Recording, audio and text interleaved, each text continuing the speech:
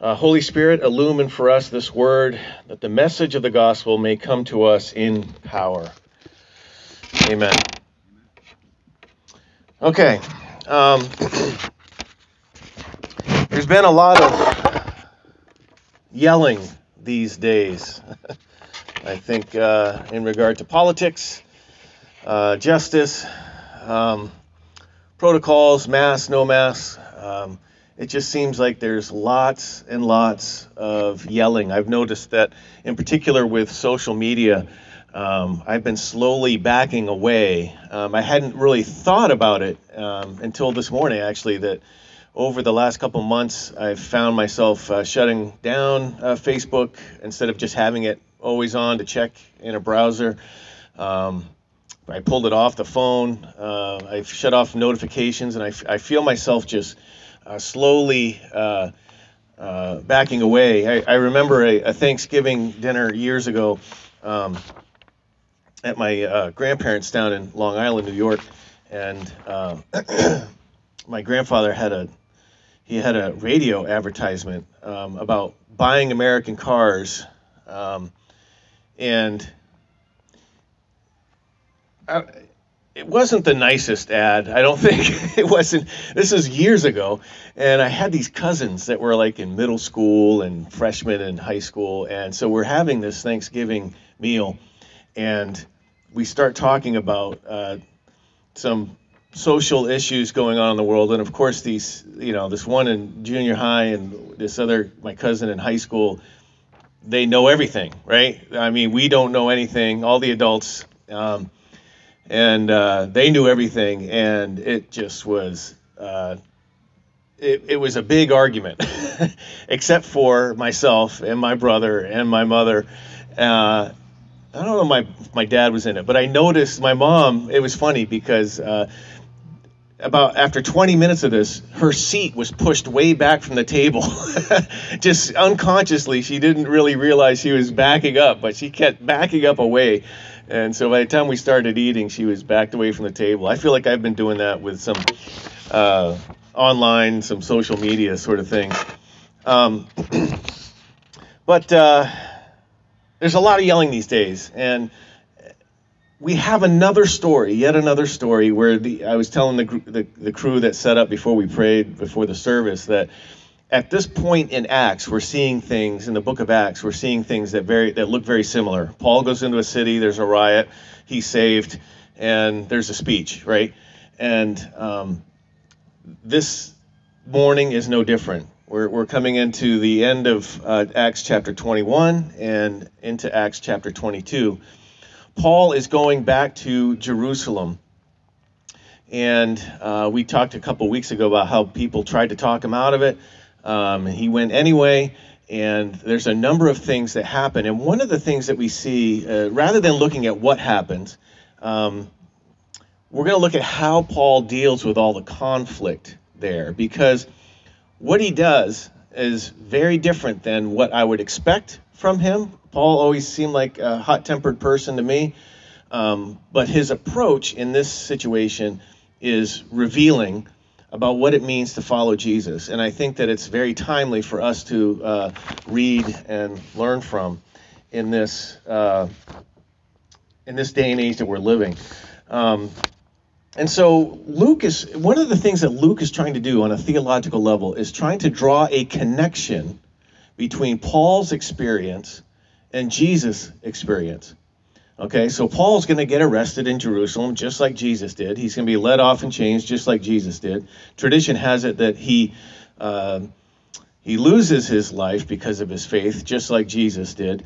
Although it doesn't happen in the book of Acts, that's what church tradition holds. And we're left at the end of the book, I'm just going to give you a clue, that he ends up, arrested in Rome. Right? And by the way, at the end of Titanic, the ship sinks. I'm just letting you know now. I know I ruined the movie. But that's how the book of Acts ends, with Paul in chains.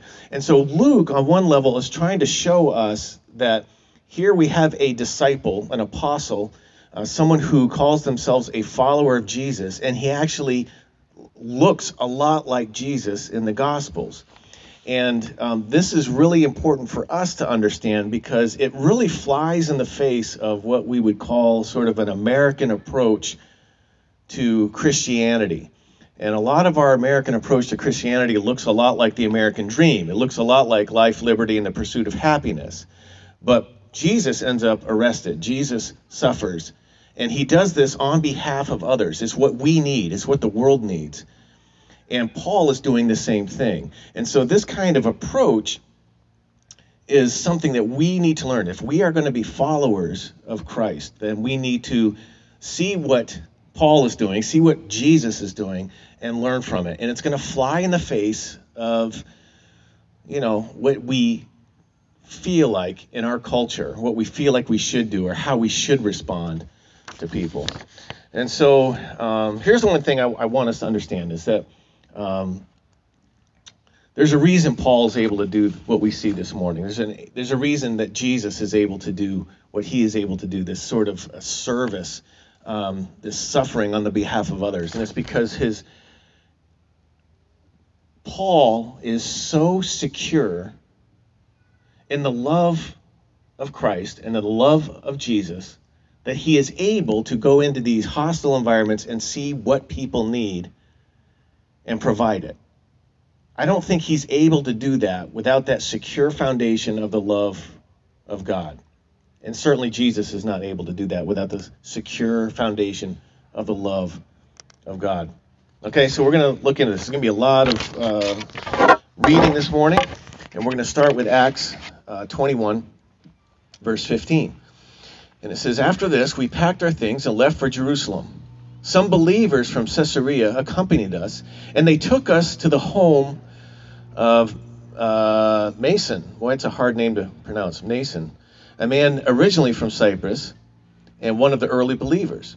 When we arrived, the brothers and sisters in Jerusalem welcomed us warmly. So here's a picture of Paul getting into town, and he finds these other disciples, and there's almost this picture of a very warm reception. I can imagine a home with a meal and trying to catch up on what Paul has been doing.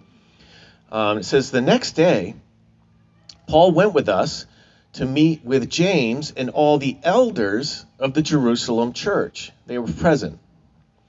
All the elders of the Jerusalem church were present. After greeting them, Paul gave a detailed account of the things God had accomplished among the Gentiles, the non-Jewish people, through his ministry. So we have two groups here. The first night is with these believers, and you get this warm reception. And the next one is with the church leaders in Jerusalem, and it's sort of like a debrief. Okay, so it's a kind of a different feel with this meeting. And it's interesting how things progress, because it says, "After hearing this, they praised God, and they said, 'Dear brother, how many thousands of Jews have also believed, and they all follow the law of Moses very seriously.'" So now James is talking about Christians who happen to be Jewish. They're Jewish Christians, and how they take the law and their culture and their approach to religion very seriously, and all the rituals that they grew up with as Jewish people are now being used in their Christian worship as well. Because again, this is a Messianic Jewish movement, right? "But the Jewish believers here in Jerusalem have been told that you are teaching all the Jews who live among the Gentiles to turn their backs on the laws of Moses." Now, this is not what Paul's teaching, all right? So this is not the first time, but we're gonna use this term right here. It's fake news. Fake news. "They've heard that you teach them not to circumcise their children or follow the Jewish customs." Now, Paul teaches this to non-Jewish people. He does not. This is wrong. He's not teaching this to Jewish people. He's teaching it to non-Jewish people. "What should we do? They will certainly hear that you have come." So there's a different tone here. He meets with the church leadership, and all of a sudden they're really concerned about how things look. They're concerned about optics. They want to manage people's vision and understanding of what they're doing. They're trying to manage people's understanding of what's going on. I have to admit, this doesn't give me warm fuzzies about the church in Jerusalem, their approach to this. And so they come up with this plan. It says, here's what we want you to do. We have 4 men who have completed their vow. This might be like a Nazirite vow, people vowing to become priests or whatever. They go with them to the temple, and join them in the purification ceremony, paying for them to have their heads ritually shaved. Then everyone will know that the rumors are all false and that you yourself observe Jewish laws. So they come up with a plan to make everything look good.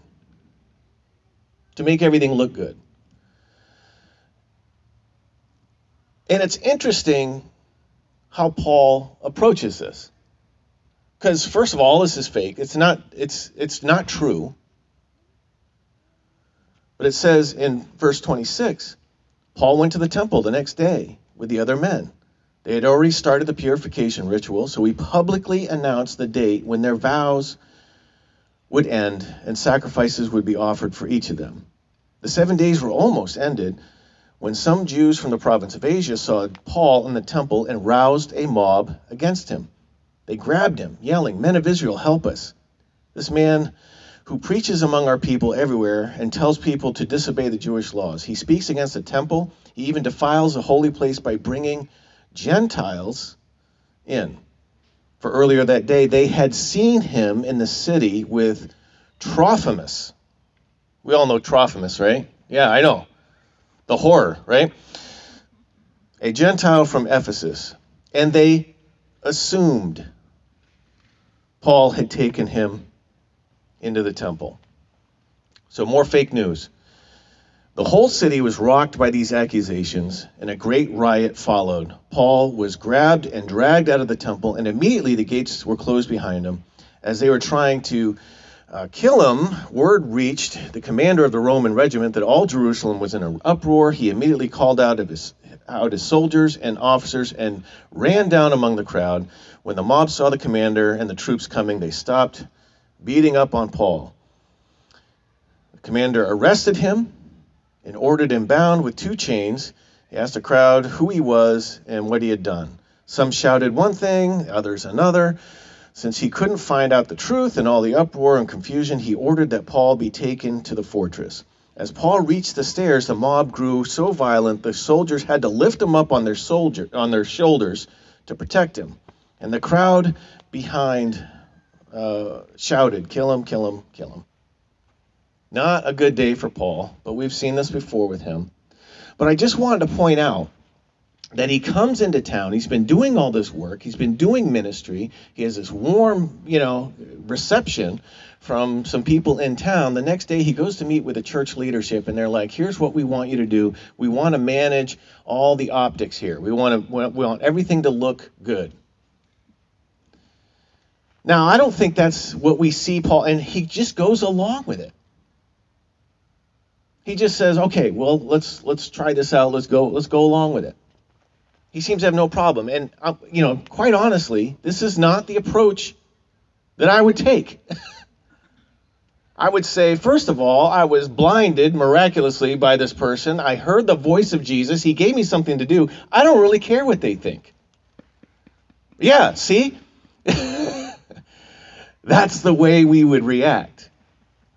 Because we live in a land that's really concerned about our individual rights, right? But Paul has this approach that I need to learn a lot from. An approach that's a bit more humble. An approach that looks at the others and says, "All right, I'm going to go along with it. If that's what you want me to do, I'll go along with it. If that will help, I'll go along with it." It makes me mad. I'm going to move on because it makes me mad just thinking about this situation. Okay. So he's with the tribune now.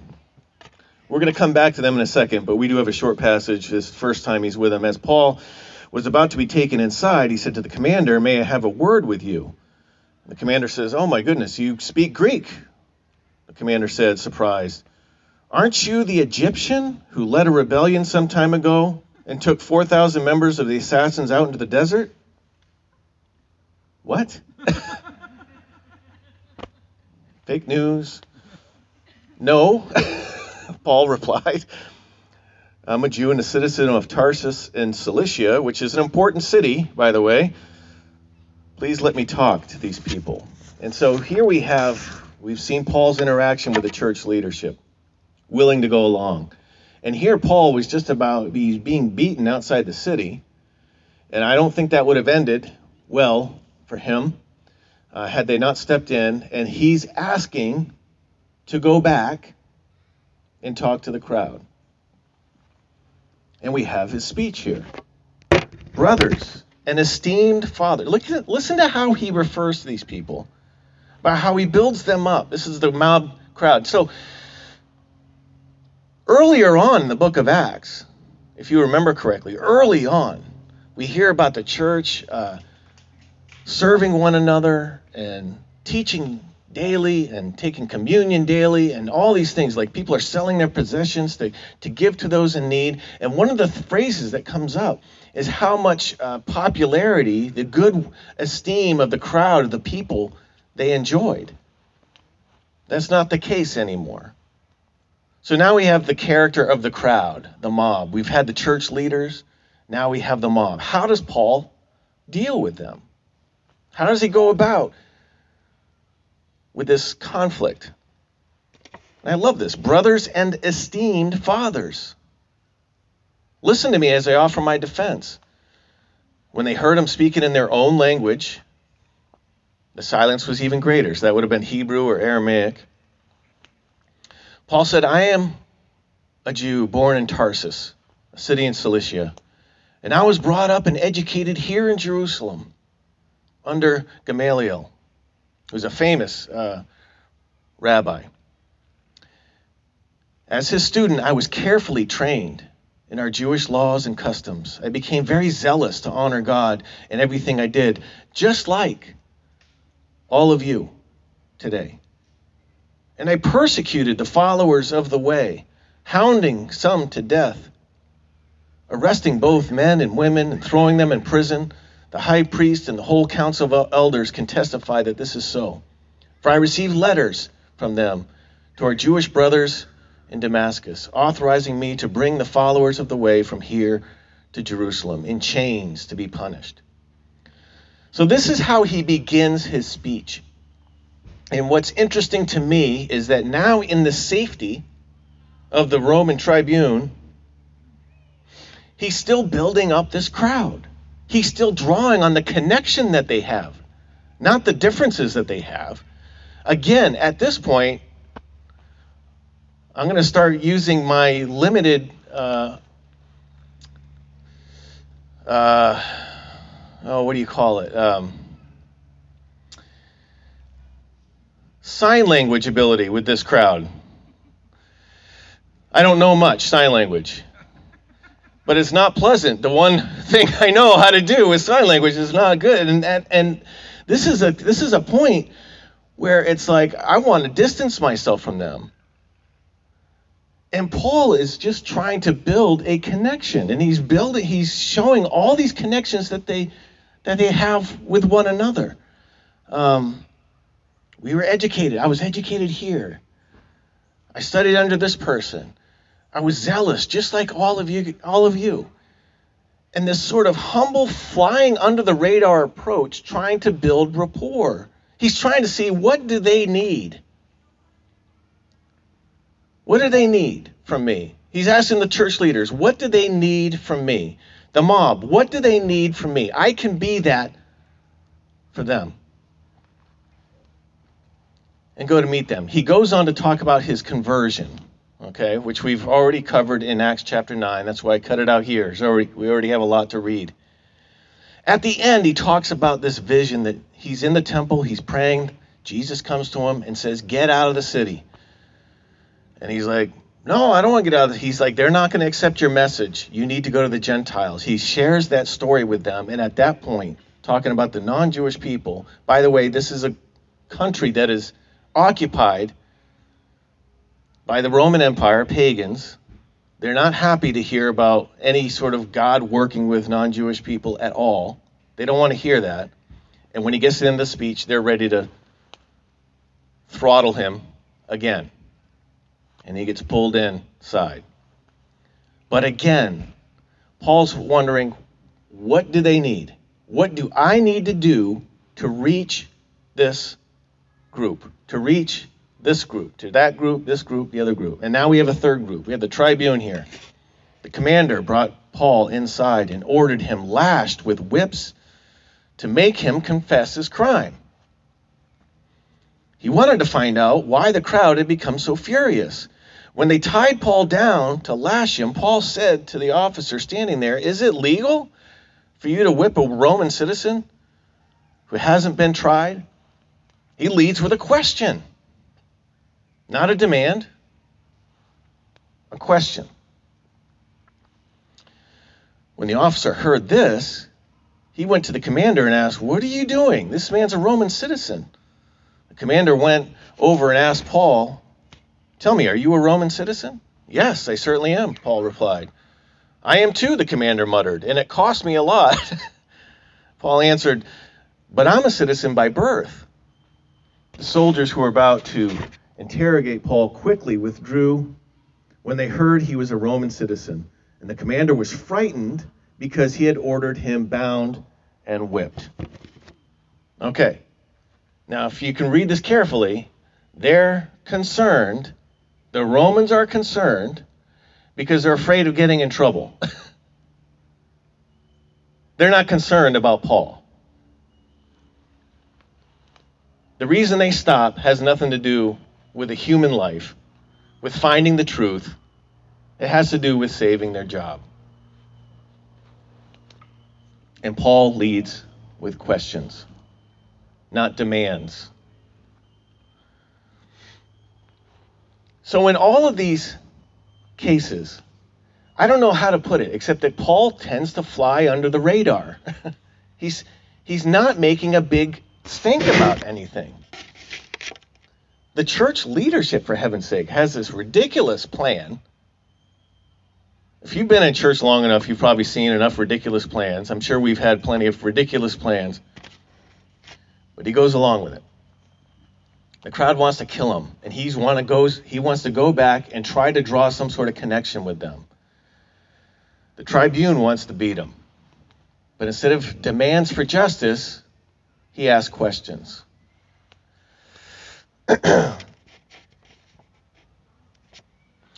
So with the church leaders, he accepts advice of James and the elders despite a great risk to himself. He's ready to do whatever it takes to dispel the rumors. With the mob, even after being dragged off, he wants to share his story. And on the basis of this connection, they listen until he speaks of this vision that Jesus has in the temple. He does not attack their culture. He doesn't attack their traditions. He does not tell them to abandon these traditions, but affirms and invites them to Jesus. And so as I push myself away from the table, the social media table, I don't see a lot of people inviting people towards Jesus. What I see is a lot of yelling, a lot of attacking of traditions, a lot of attacking of cultures, a lot of attacking of points of view. Attack, attack, attack, attack. And we've seen it in the church as well. Instead of building up, taking the humble approach to build up. And I wonder if we see so much of that. We certainly, see it a lot outside of the church. Why is that? And I think it's because we don't have this security. We feel like we need to defend. We feel like we need to, mark our territory and dig our heels in because maybe that foundation doesn't feel very solid. What's our foundation in? Jesus talks about that parable, right? It's two men. One builds it on a rock, the other builds it on sand. The house looks the same. What's different is underneath. Paul does not preach Jesus by telling them that they are worthless, that they are less than pagans, that their culture and traditions are from Satan. The message is one of love and affirmation, even for those who are persecuting him. The tribune, when facing the authorities, he's asking questions, not making threats. In each situation, with the church, with the mob, with the tribune, he asserts what he has in common with them and tries to build upon that. All things to all people.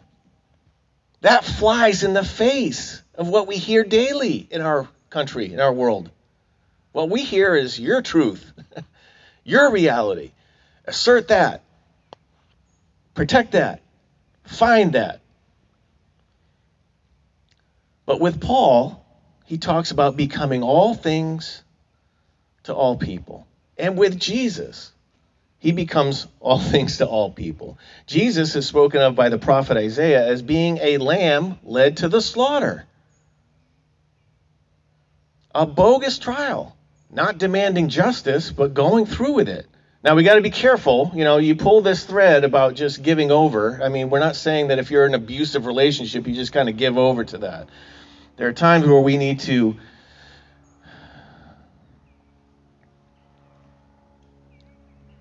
when things are in a bad shape, you need to take care of yourself, and we need to take care of one another. But I'm talking about a general sort of feeling, a general sort of spirituality of America and Christians in America. And if we're not careful, we're going to start adopting all the cues. But becoming all things to all people is not one of the things it's not a meme I see on Facebook. Ever. But the bigger question is, how can he do that? How does Jesus live that way? How does Paul live that way? How does Paul look at the needs of the church, look at the needs of the crowd, look at the needs of the Roman tribune, and able to give what they need in order so that the message of God can be heard? And it's that security that we have in the love of Jesus. Because once we're secure there, we're able to give ourselves to the needs of the other person.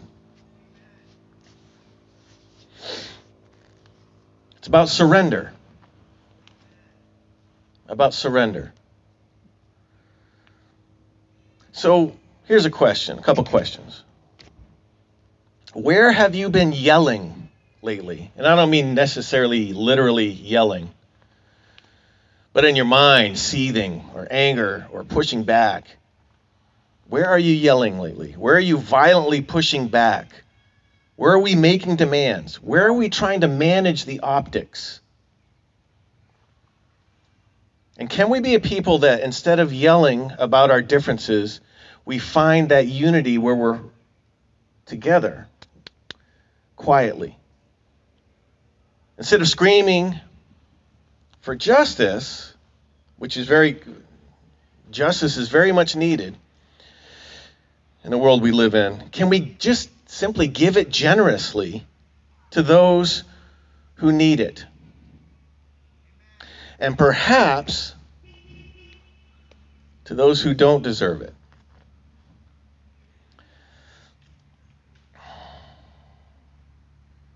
Can we not only share, if we're sharing, then we're privileged in some sense. Jesus says, if you have 2 coats, give one away.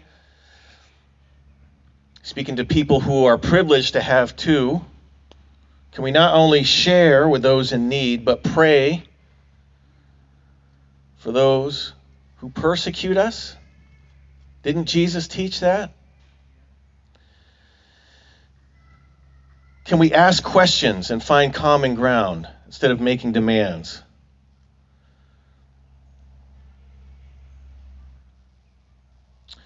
When we face a mob sort of mentality, maybe in the political arena these days, find a sense of brotherhood and sisterhood there. Jesus offers us a hope of salvation. And it's not a far off, distant hope. It is that, but it's more than that. It's not a far off, distant hope only where we just kind of slog it out and wait it out until we get there. It's a hope that's very real and very concrete, and it's very here and now. But oftentimes it flies in the face of what we hear so much in our news feeds about demands and yelling and managing optics and all that sort of thing. It's a way that is secure in the love of Christ and moves forward to meet people and the needs, discover the needs that they have. And this will produce a healing change in our current and broken world. Right? This is a story of the prodigal son, a sort of secure love that the father has that can offer it both to the older son and the younger son. The good Samaritan who feels secure enough to be able to go out of his way and help someone. Right? So may we be a people that develop so much security in that love. And Jesus loves you. Jesus loves you.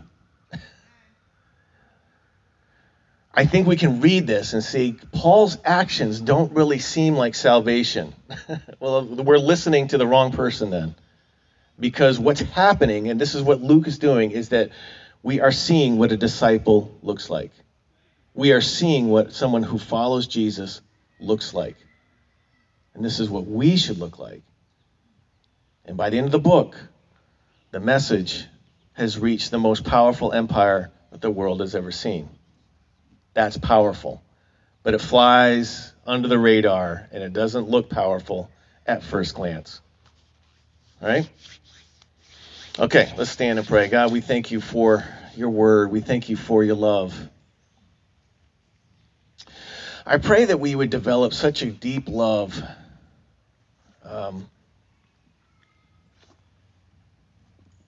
for you, that we would get a clear sense of your love for us.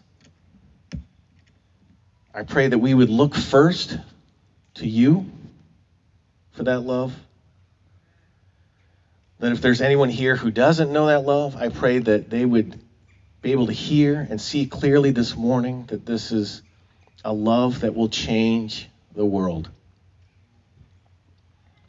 It's a love that is risky. It is a love that is dangerous. It is a love that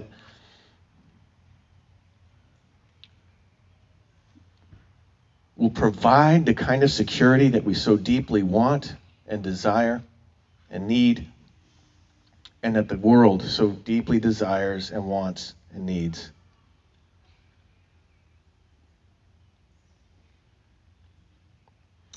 We pray in Jesus' name. Amen.